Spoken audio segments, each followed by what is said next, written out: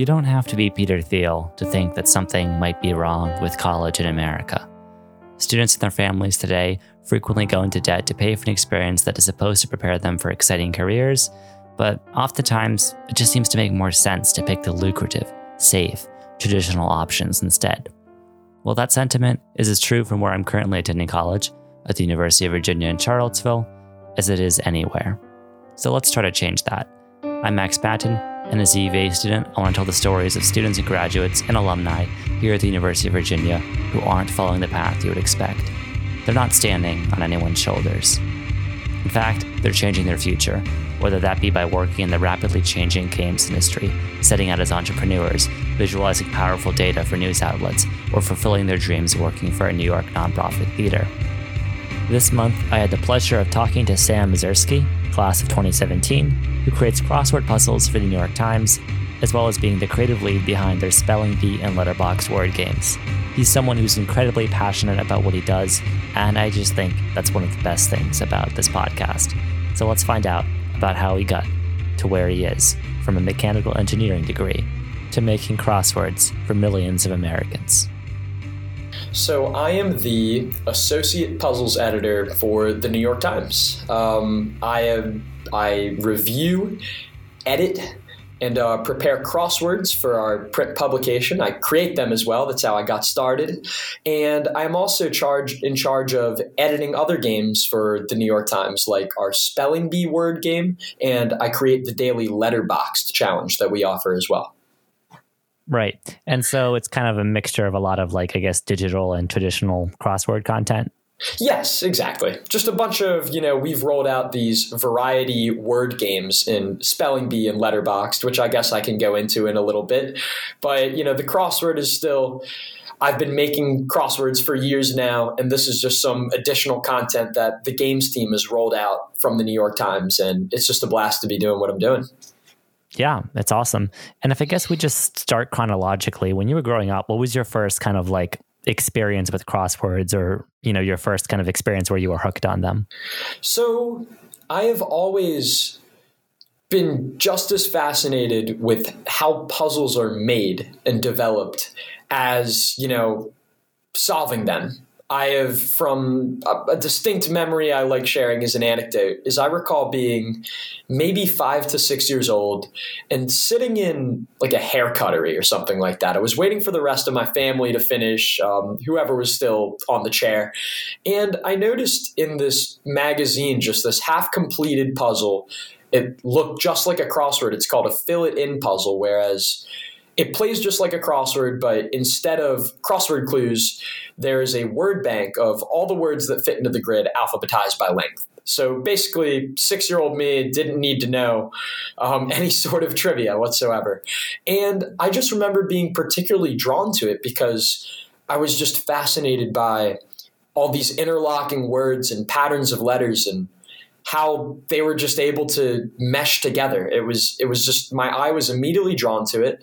And I was actually able to pick up the puzzle. And as far as I can remember, I finished it. And I was off to the races. I was just fascinated by it. I recall growing up, elementary school, my mom would buy me these books of fill-it-in puzzles. I would start doing them. I would draw grids in crayon in the backseat of long car rides. And as I continued to grow, I would notice I'm from, the DC area. Born in Baltimore, raised in Northern Virginia. Mm-hmm. And my mom would do the Washington Post crossword because we just had the paper subscription. And I would look over her shoulders. I would be able to answer the Star Wars clues or the baseball clues. And, just as fascinated with that as I was by the fill-it-in puzzles I was doing.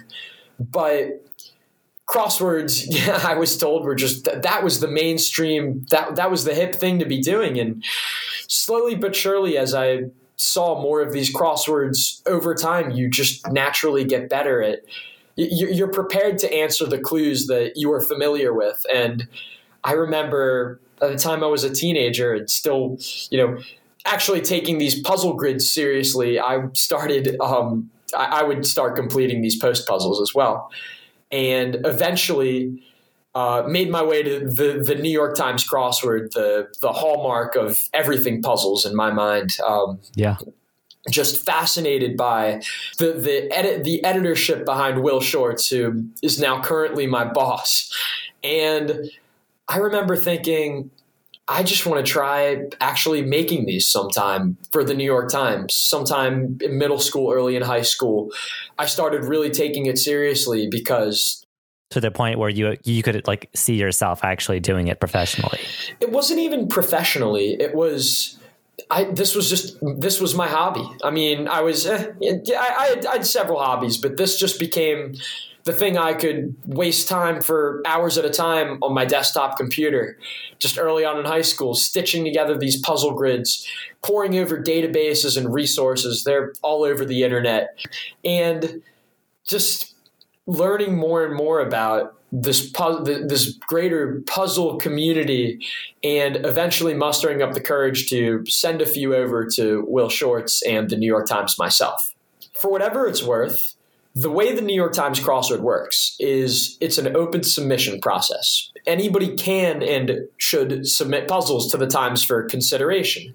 The acceptance rate is very low. We have 7 days of the week, one puzzle per day.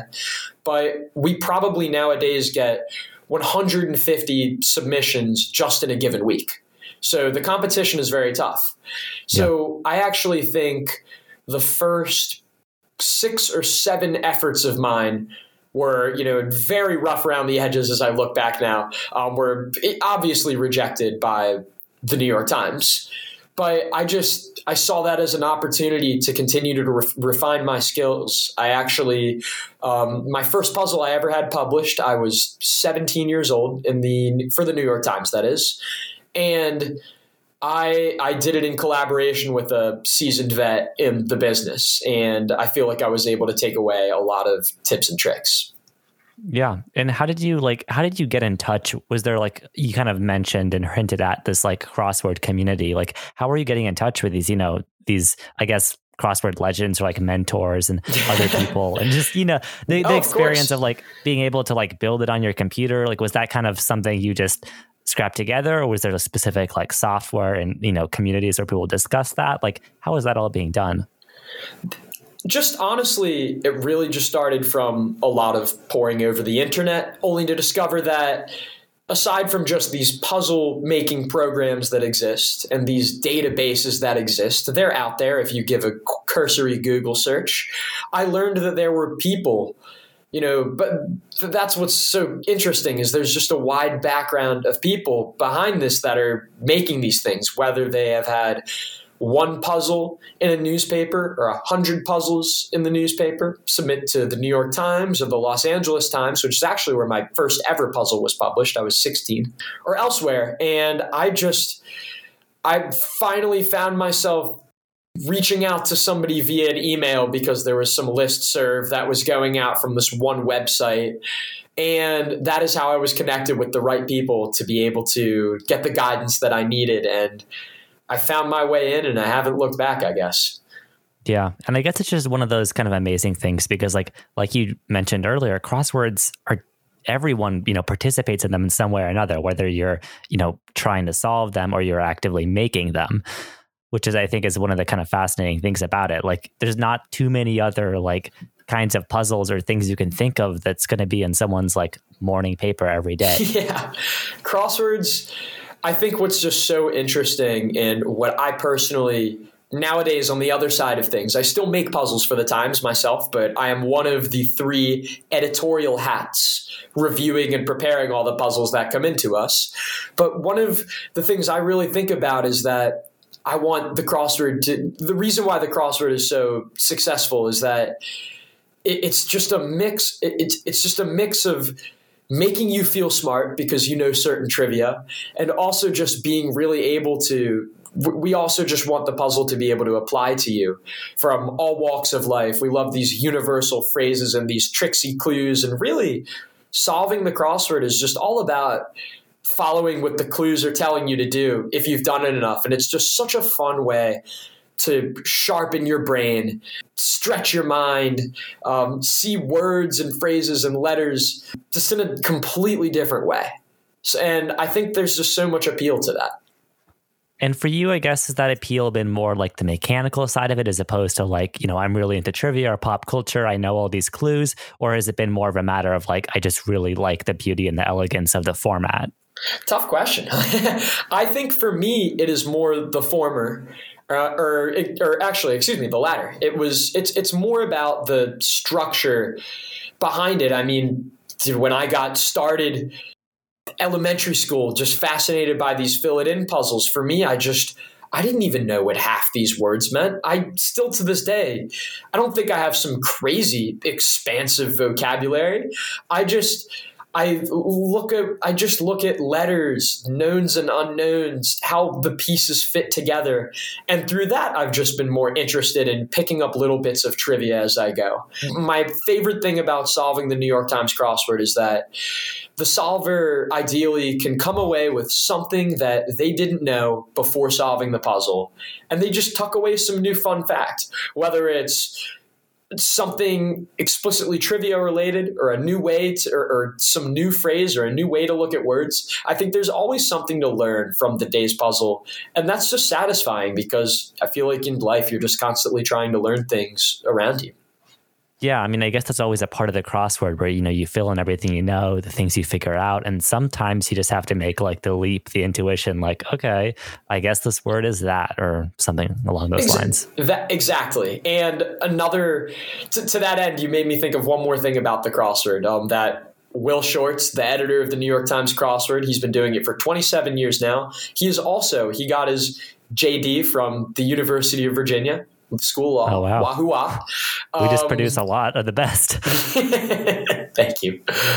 But there's something so satisfying about achieving perfection or finding a solution when you complete the crossword. There's something so satisfying about those little aha moments along the way that just click.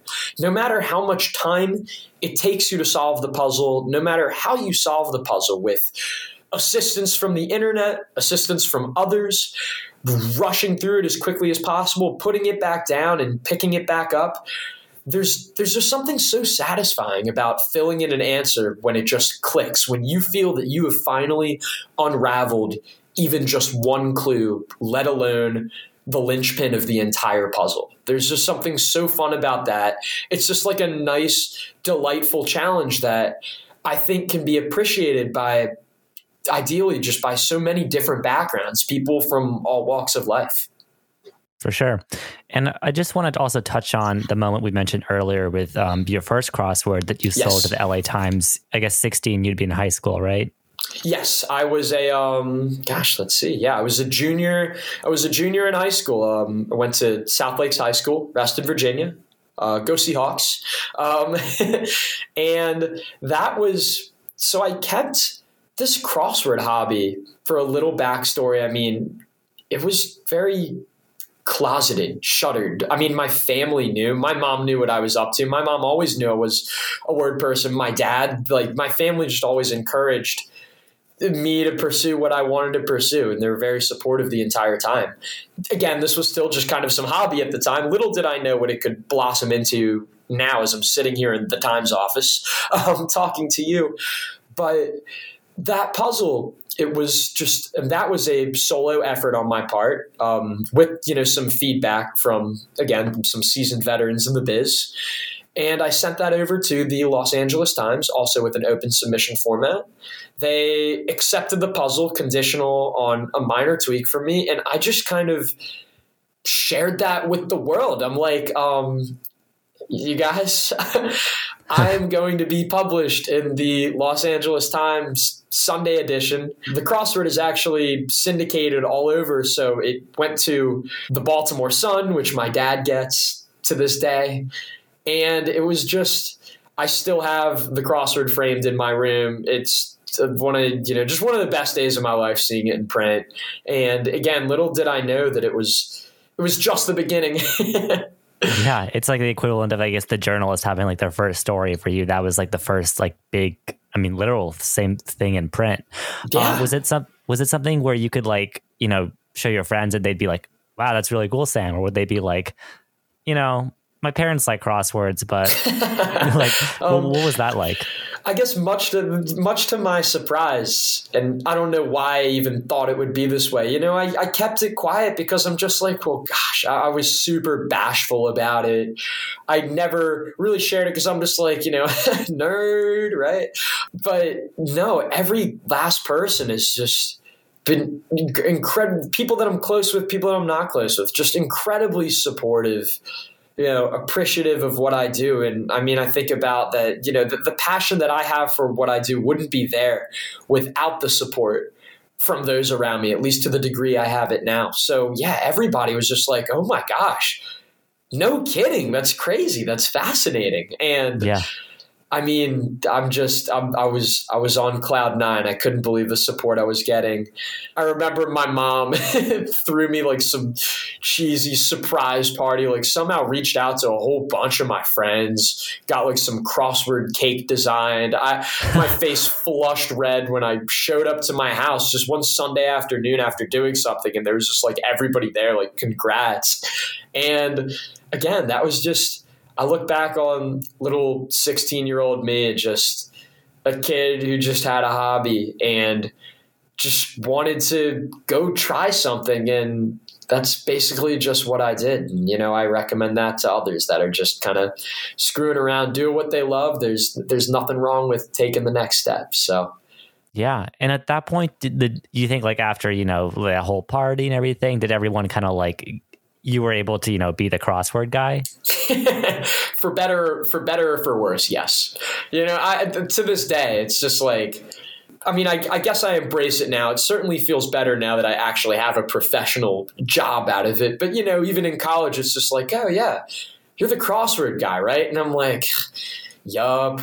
Eye roll, little face flush slightly if it's the wrong person. I'm like, right. I appreciate it, but I can talk about other things too. But yeah, I mean, hey, I'm down to talk about crosswords for as long as you want to talk about.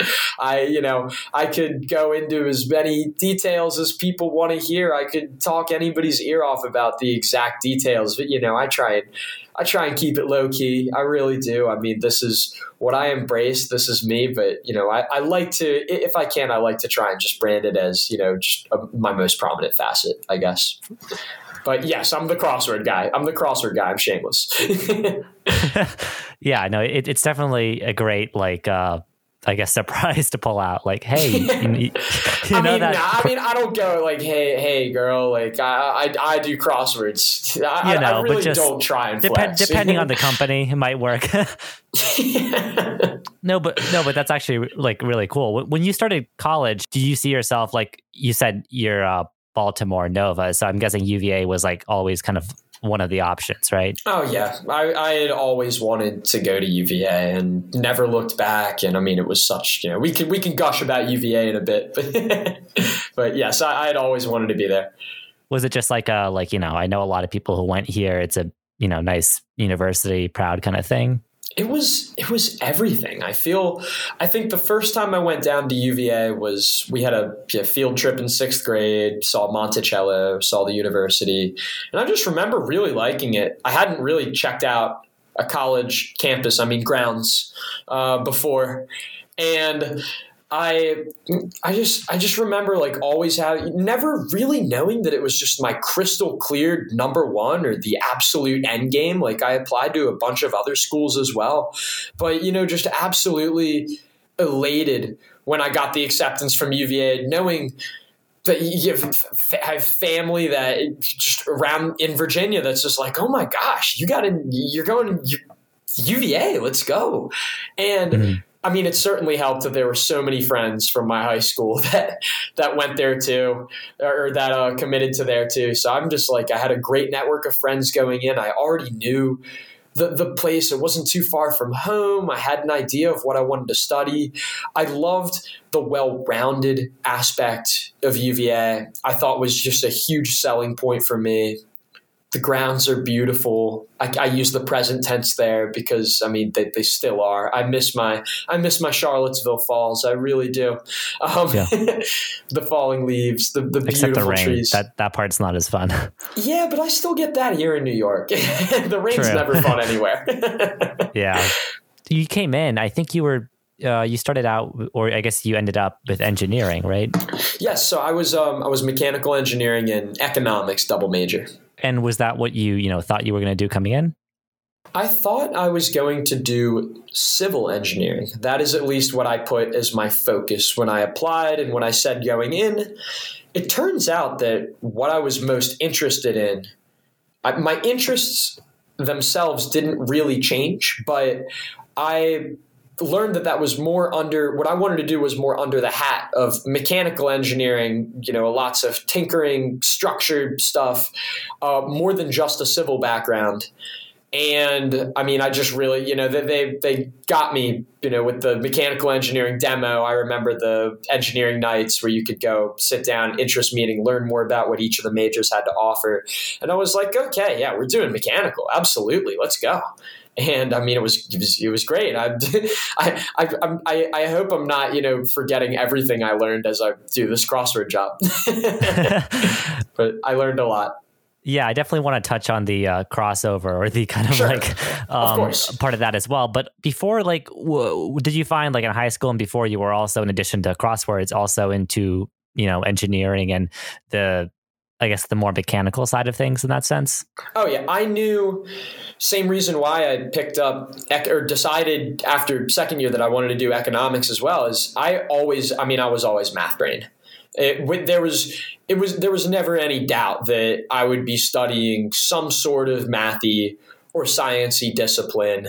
And it's funny. I mean, here, I guess I will touch on the crossover with crosswords, is that I think I'm drawn to crosswords similarly because I think of these grids that I make as little optimization projects almost. It is how much cool stuff can I pack into a crossword puzzle given the constraints? Similar to, just how you tackle any sort of open-ended engineering problem. It was a problem-solving nature that relied on a lot of formula and understandings of certain aspects of the nitty-gritty. And that to me just sort of seemed like the mathy and sciencey stuff I was already drawn to. So maybe that's the overlap. I can't say for sure, but I think that's why I'm drawn to it a lot. I'm more into that stuff than I am into language, itself. People have asked, they're just like, wow, you must have, your SAT writing scores must be off the charts. I'm just like, I was always more, I guess I think of myself as a strong writer, but I was just always more math brain than anything else, I thought. So you definitely had the STEM foundation. Yes, indeed. So I guess, doing, switching from civil to mechanical engineering and just participating in all of that, at that point, it probably still didn't seem like a reality that you could end up making crosswords for a living, did it? Absolutely not. I mean, this was just the most stunning surprise. I still can't believe I do what I do. I mean, really, it's wild because I was fully prepared to actually work in IT at, I had a job lined up at Northrop Grumman. I had interned there over the previous 2 summers. And I really liked it. I was looking forward to it. I would have been in Baltimore, actually living at my dad's house. I would have been able to, save up on free rent, save some money, pay off some student loans.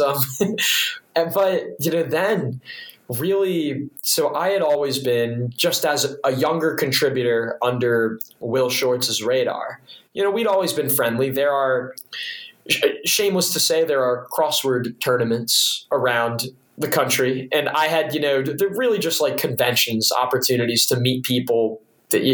I showed up to this first one of these when I was 17, just after I had my first puzzle published, and, got to meet Will Shortz, got to meet all these other people that I only recognized from online or from their bylines or their pictures elsewhere. Just a really cool, interesting group of people from all sorts of backgrounds. Now these things just kind of feel like a family reunion, but basically, somewhere along the line, I was already friendly with Will, and Will actually in 2016, in May of 2016, so the end of my third year, Will came down to give a keynote speech for the UVA law graduation.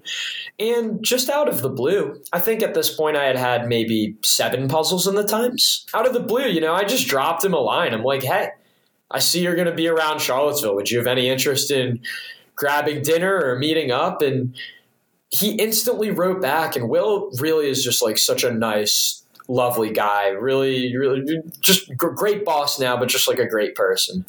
And just instantly wrote back and is just like, yeah.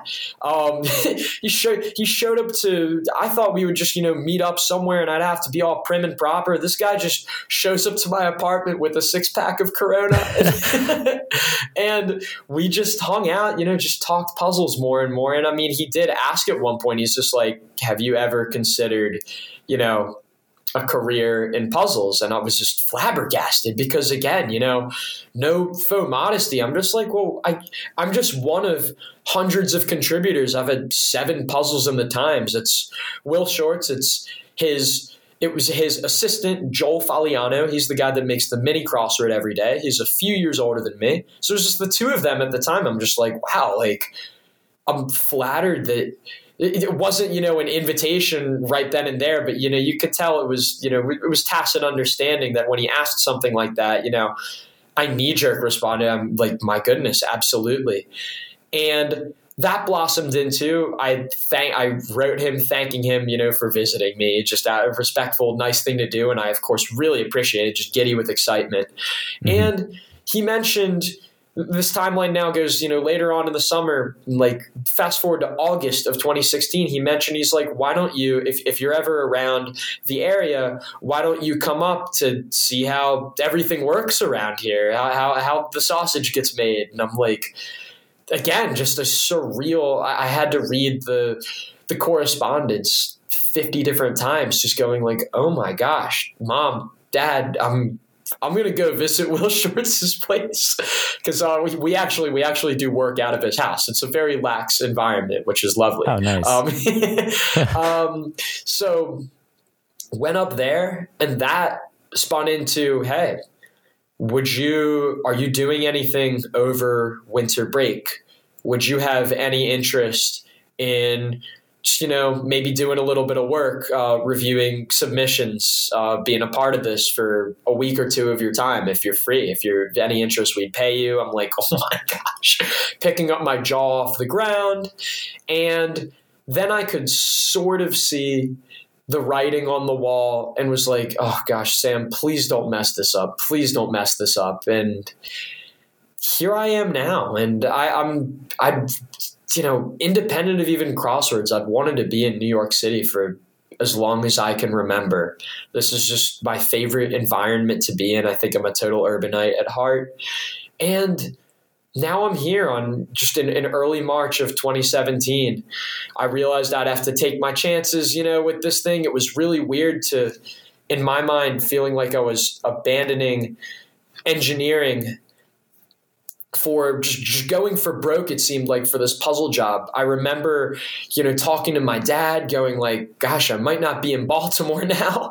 Yeah. I remember talking to my mom going like, is this really, really stupid? What if this is just all for naught? I decide I don't like this. It's just, I'm just not cut out for it. I don't do a good job 2 years from now. What happens? And I remember just getting off the phone with my mom, who, herself was just a little, hesitant, and rightfully so, as any parent would be, just as I was. And I just remember her telling me, like, having a turning point, like, Sam, you're going to take this job, right? And you need to take this job, and you're not going to look back, and it's going to be the best decision you've ever made. Aside from choosing to go to UVA, of course, in the spirit of this UVA podcast. Yes. It's not official, by the way, so we don't have to censor you. But I'm shouting out. I'm shouting out my lovely University of Virginia. I mean, really, that was one of my best decisions I ever made. But so that just gave me a sort of different outlook. Whereas before it was just like, well, Sam, I don't know. The numbers got to work. What if this doesn't, what if this, what if that? I didn't like the idea of just going it alone, or feeling like I was going it alone in some place I didn't really know. But, I still live with now my housemate, third and fourth year at UVA. So that was really easy. We're just like, yo, we're going to be living in New York together. I'm going to take this damn job. And again, I haven't looked back, and I really, I haven't taken any step of the way for granted. I really, really, really would not be here without any support, encouragement, praise, questions, interest, anything like that. This is, I don't like getting like self-absorbed with this sort of stuff. I'm just trying to have fun here. But the passion that I have has only been injected into me by those around me, loving me for what I do, and encouraging me to go out and do it. And that's why I'm here now, and I haven't looked back. I'm taking this step by step, and I keep telling myself, we're just getting started. We're just getting started here. So there you have it. Yeah. I can't think of many other, I don't know, industries, or I guess sub-industries, if you count crosswords as that, where you have like, so few people affecting something that so many people see, right? Because like you think of the Times itself, right? Let's think of like the stories that are written, right? That's probably hundreds of journalists around the world working on, every time there's an print issue, or, all the web issues and everything. And then you think of, the way you describe it, like working out of Will Short's house, a few assistants, but like, it sounds like a really kind of amazing environment, but at the same time, really interesting to think that you're making something that's like, going to the hands of so many people. It's a lot of pressure. Yeah. But I mean, I don't let it get to my head or anything like that. I just want to make something fun for those that want to have fun with it. And I mean, it is, of course, we sit back and, the report came out that we have 500,000 digital subscribers or something like that. And that's just wild to me. I'm just like, wow, all these people are interested in doing the crossword, and I'm one of 3 people just really closely working on it. It's my full-time job. Like, what is this? All 3 of us, Will and Joel and myself, and we're all, chummy. We work well together. We work hard together. We still work hard. As fun as this is, it's a lot of hard work and a lot of great care that we put into it. We hope that's reflected in the puzzles. We can't believe we just can't believe we're doing this. Will's been doing this for 27 years, and he's still just like, what am I doing?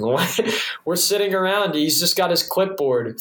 We're brainstorming when we edit a puzzle. I realize I use that as quick jargon, but we're preparing it for publication by refining the clues that have been given to us. So the clues for the answers in the grid, and we're tweaking them for style, clarity, accuracy, difficulty given the day of the week. And that's the bulk of the editing work, is really just sitting around and saying, okay, the answer is UVA. I'm not so sure about this clue that the constructor gave. So how about we brainstorm? How about this? Here's a modern clue. 2019 NCAA basketball champs. There's a fresh clue. We'll make little twists on words. We love just being able to brainstorm to find some goofy, stretchy, clever clues. I'd say one of my all-time favorites I've come up with that I just tuck away in the back of my mind. I've never even been able to use it in a puzzle before yet, but I just remember observing the pairing of upset stomach is the answer in the puzzle, and the clue I decided to go with was just gut feeling. So little things like that. And that's the thing. we're all sitting around just cracking a bunch of dad jokes, really, like going like, is this stupid? Let's just do that. Sure. Why not? Let's have fun. I think people will like it. If it brings a smile to our face and we think it's fair, because our goal is for the solvers to have fun with this. This is meant to be fun. It's a fun challenge that anybody can appreciate. We want anybody to feel welcomed. We want people to feel represented by just, some clues referring to them and their backgrounds. That's just something that really matters to us and something we like to think about. And yeah, everybody loves the crossword. Woohoo! Yeah. So are you getting like feedback, or people writing in, tweeting in, like saying like, I hated this puzzle, or I love this puzzle, or like, I couldn't figure this one out. Like what kind of feedback are you getting day to day? All the time. I mean, let's be honest, especially, via Twitter, the negative feedback is usually the loudest. Yeah, which is unfortunate. It's the easy one to get the retweets. I mean, there are entire crossword blogs and other websites just dedicated to, the critiquing the crossword for better or for worse. But, there are definitely, it has its critics. It has its outspoken critics. But you know what? There are certain things you take to heart. There are other things you go like, okay, we'll continue to think about it. I guess there are a lot of people that really didn't like that. And there are other things you go like, wow, well, this got a lot of great feedback. Wow, this clue was really well liked. And that was my own clue. I'm like, woohoo, let's go. Cool. Awesome. We hit a home run there.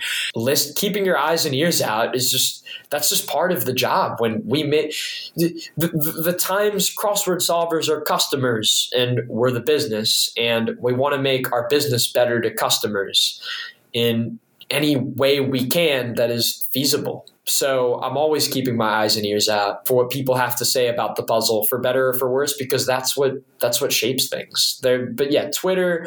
I mean, we have a whole crossword customer care thing. I'll get to the spelling bee in a bit, but this game that I personally am in charge of for the Times now, spelling bee daily puzzle edited by Sam Mazursky. There are just always words that are accepted and not accepted in the puzzle that might confuse solvers. Solvers ask about all the time, what defines a common word that is accepted in this game, that can be found in this game, because I refined the back-end dictionary on my end. And it's a tough balance. I mean, you have to think with solvers, all different ages, backgrounds, beliefs, knowledge banks, wheelhouses. You can't win them all, but everything is just a balance on our end. We want to appeal to as many people as possible. For sure. And I definitely also want to get into, like you mentioned, spelling bee, but also all of this, I guess, like the digital element of crosswords, because you think of, I mean, at least I think of crosswords and I think of like traditional print newspapers, but obviously, for every newspaper, the Times included, I'm sure that's, not the biggest part of their business anymore. Yeah. As someone who has grown up, probably not always, interacting with the print paper, mostly probably interacting online, interacting through an app, whatever. How do you think crosswords have made the jump? Like, how do you think they've survived and thrived in this new environment? There are just benefits to solving digitally. I mean, if there's an answer that is wrong, you don't need to worry about if you wrote in pen, or if you wrote in pencil, you don't need to worry about erasing too hard so that it rips the paper. You can just tap that delete key and the word's gone. There are features that we even have built in the back end. The New York Times crossword now online has auto check that, especially, appealing to newer solvers that are looking to get better footholds in the crossword grid as they learn more about how to solve and how to read these clues, that it'll just instantly tell you if you type in a letter, if that letter is correct or not. And that's something people can kind of choose whether or not they want that. Yeah, that's that. It's just something you can toggle on and off depending on, how difficult you like your crosswords. Everybody likes their crosswords differently. I mean, so really the digital world has just opened up a lot of possibilities for the crossword. I mean, we have Joel, my coworker, Will, Joel and I are the editorial team.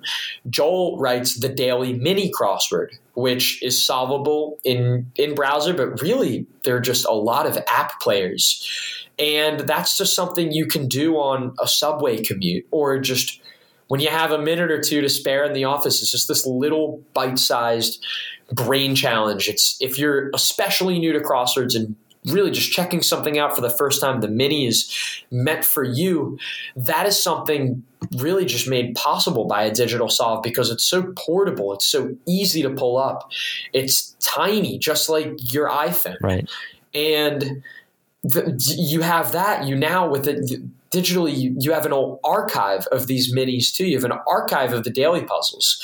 If you're done, if you've just absolutely blitzed the Monday puzzle in record speed and you want more, you can just go back in the archive if you have a subscription and just go do another Monday puzzle. And so really the digital world, honestly, I think is actually helping the crossword thrive a lot because it's really expanding our audience. I mean, it especially appeals to a younger audience that is just on their phones all the time. We think of it as like a game, just like you would play something like Bejeweled. That's so digital. The digital realm has expanded a lot, and I think it's just really cool and exciting. And there's a lot of we feel that we're just even scratching the surface, to be honest.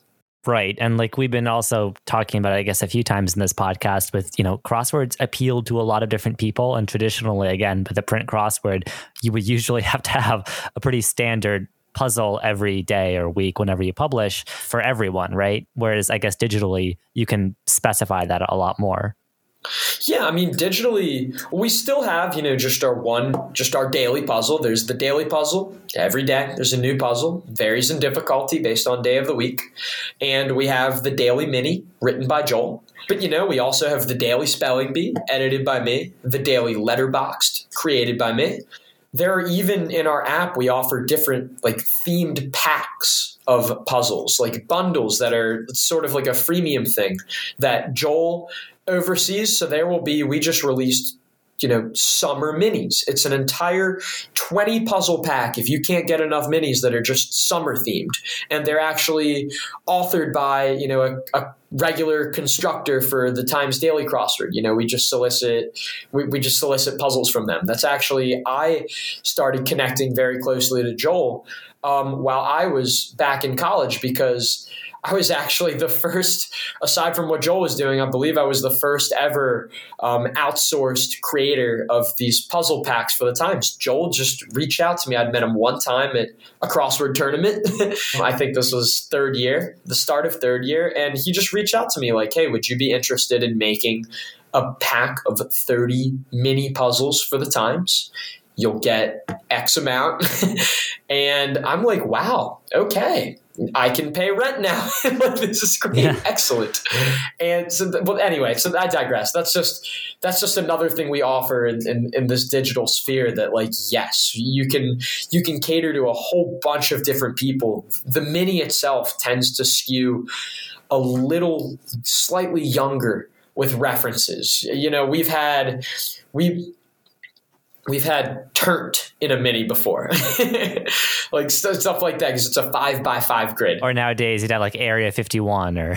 Oh yeah, you can reference that. We like the mini also because it's digital. We're less interested in keeping it timeless so that it can be played 10 years from now, just because so many people play it, just because so many people just instantly pick it up that day.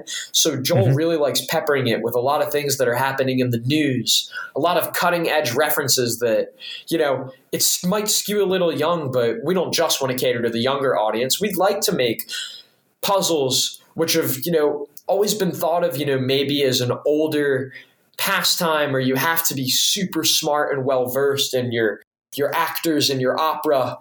We want this puzzle to be accessible to you. So we've especially focused on, those little younger hip references too. But again, that might not be something that another solver from a different generation knows. So everything's just a balance. But the digital realm gives us a lot to offer in those contexts. Yeah. And the, I guess, sub games you work on, or the games you work on, Spelling Bee and Letterboxd, can you describe what those, how those play? So Spelling Bee, it is an anagramming game. The way it works is there is a honeycomb-shaped it is not related to a crossword grid at all. There's just a honeycomb shaped arrangement of 7 letters each day. That's all the puzzle appears to be. There is 1 letter in the center. And your job is to try and find as many words as you can make with those 7 letters, 4 letters or more, and every word has to use that center letter. And you can repeat letters as often as you like. So, for instance, just the letters N-A will yield non-bread and nana. So you can use that as well. So that's just another, people have just become hooked on that game, and it's an absolute blast for me to curate the word list or the answer key base essentially for each day's puzzle in the back end, because I don't want to use just the Scrabble dictionary and leave it at that. I want, I occasionally throw a few toughies in there that I think an educated solver ought to know. I don't expect solvers to find every last word that is possible. Sometimes there are 70 possible words you can make. I mean, that's crazy. But we just have certain thresholds. You have a score that you accumulate for the words that you find depending on the length. There is always one word called the pangram, or at least one word I should say, that uses all 7 of those letters. So it's really cool. I mean, so today's uses the letters BCIKROW.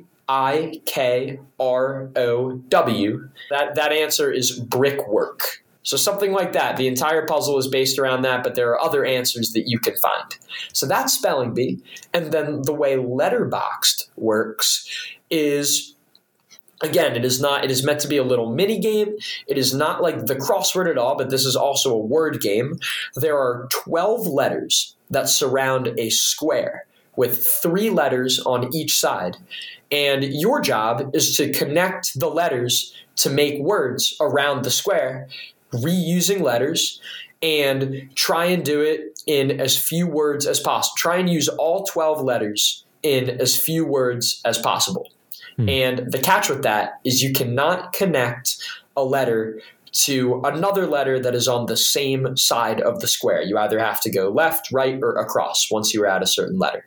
Right. So that's just another fun little bite-sized game that solvers' mileages can vary. There might be some diehards that are like, I can catch all 12 letters in only 2 words.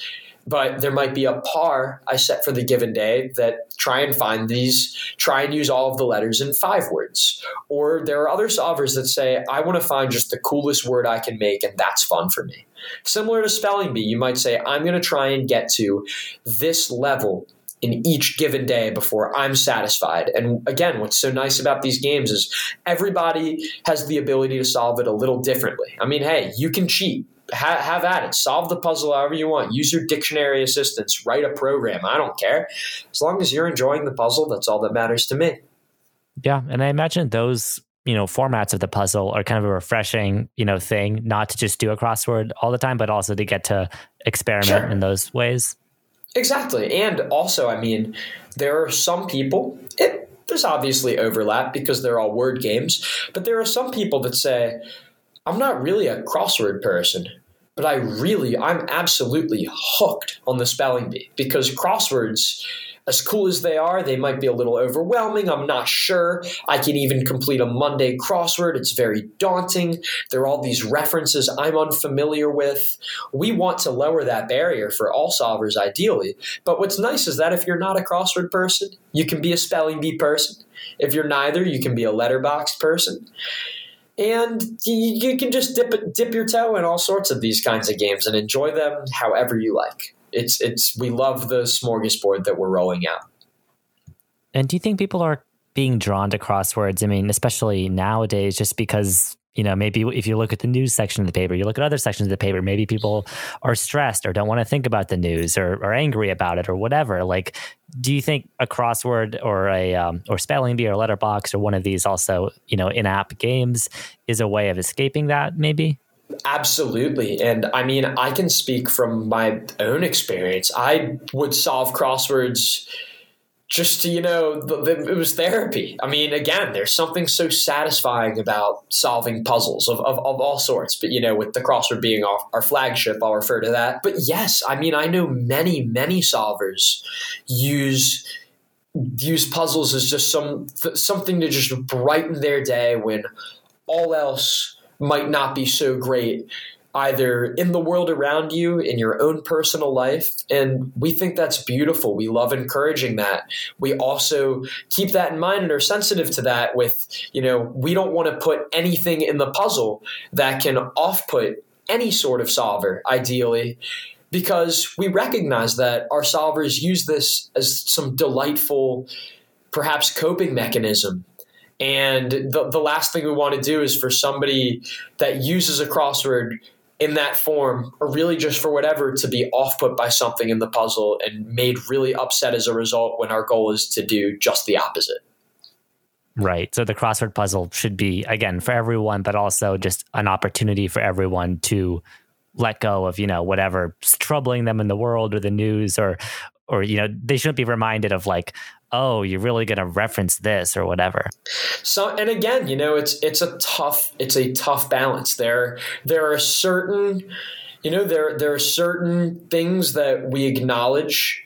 I mean, at the end of the day, I just keep the solver in mind, keep the solver's enjoyment in mind when I make these puzzles, when I edit these puzzles, because that's all it's about. When you talk about us just reviewing puzzles for potential acceptance, all we think about, the way we evaluate a puzzle, we have all sorts of nitpicks. Crossword puzzle editing is an extremely, extremely, extremely nitpicky job. I have become an absolute nitpicker, but you become a perfectionist. And especially when you have to really limit the amount of acceptances. There are lots of very capably made puzzles that are sent our way, but we evaluate the ones that we just think will be the most wowing to the solver, because at the end of the day, we want the solver to enjoy or appreciate the work that we're put in front of them, because solving a crossword, it shouldn't be a chore. This should be your diversion. Crosswords are a diversion, and they're a cultural phenomenon in that respect. And when you're looking back on, where you are now and how you got here, can you imagine, for example, if you'd pursued IT, if you'd end up working for contractors, if you'd, got an engineering job, like, can you see that? Or is what you're doing now, does it seem, I mean, obviously it's you're incredibly passionate about this and at the same time also incredibly lucky, but can you imagine what it would have been like otherwise? Oh, yeah. And I would have enjoyed myself. I would have absolutely, again, I can't stress enough that I was just already thrilled and grateful to be doing what I was doing, just learning from UVA's engineering school and, getting an economics degree in the college as well. I mean, I was fully prepared for that and looking forward to my next chapter because, hey, as you said, we're young, just starting out, kind of exploring what I like and don't like. I'm passionate about the things that I pursue, but I mean, that was one thing I definitely thought about, is if I totally just passed up this crossword job, I would be looking back on that with such a great what if. It was too tempting. I don't know how I would have, like nowadays, I guess, to really answer your question, I don't know. It is so crazy to think about that I could have just been doing, a more traditional track based on my actual, academic background, and have totally passed up this crossword job, and I don't know where I would be. It's really, really crazy that I don't know how I could have lived with myself. So, yeah, I mean, everything is just still surreal. It really is. I have to ask this as well. When you're solving crosswords yourself, please, what are your rules? Are you just like, no help at all? Like, how do you go about that? I am still. And, there are other great puzzles aside from the New York Times crossword as well. I mean, that's just the one that I work for, and that's the mainstream. That's just the one that I think everybody thinks of first. But, so I can't solve the New York Times crossword anymore, but I still find time to solve others just made by my friends and, like, in the Indieverse or other totally totally great, well-producing outlets like the Los Angeles Times or the Washington Post Sunday Puzzle, edited by a friend of mine. So I'm still a very avid solver. I speed solve. I do it all digitally. I am a very fast typer now. I solve Monday level puzzles in under 2 minutes. So I don't know what that says about me, but there you go. That's the only flex I'll really pass along for this podcast. You're good at your job. It's confirmed. Yeah, I guess. Yeah. Well, thanks so much for coming on. Thanks so much for telling your story. I think it's really awesome, and this has been great. Thank you so much for having me, Max. Really, this has been a blast. Seriously, I appreciate all your questions. The ones I was ready for and the hard-hitting ones. And, it makes me appreciate a little bit more about what I do too. And I really appreciate what you're doing here. So thank you for having me. Thank you so much for listening. And thank you once more to Sam for this interview. If you're curious about his work, well, you've likely seen or encountered some of it already, but we'll link his Twitter and the app he creates puzzles for in the description so you can see what he specifically made. If you enjoyed today's episode, I'd really appreciate if you could rate and review Whose Shoulders on Apple Podcasts or wherever you download the show. And you can also subscribe in your podcast app of choice to keep getting future episodes and stories of innovative UVA students. Whose Shoulders will return next month with another guest. Enjoy August and get your book bags or messenger bags if you're that kind of person ready for September. See you then.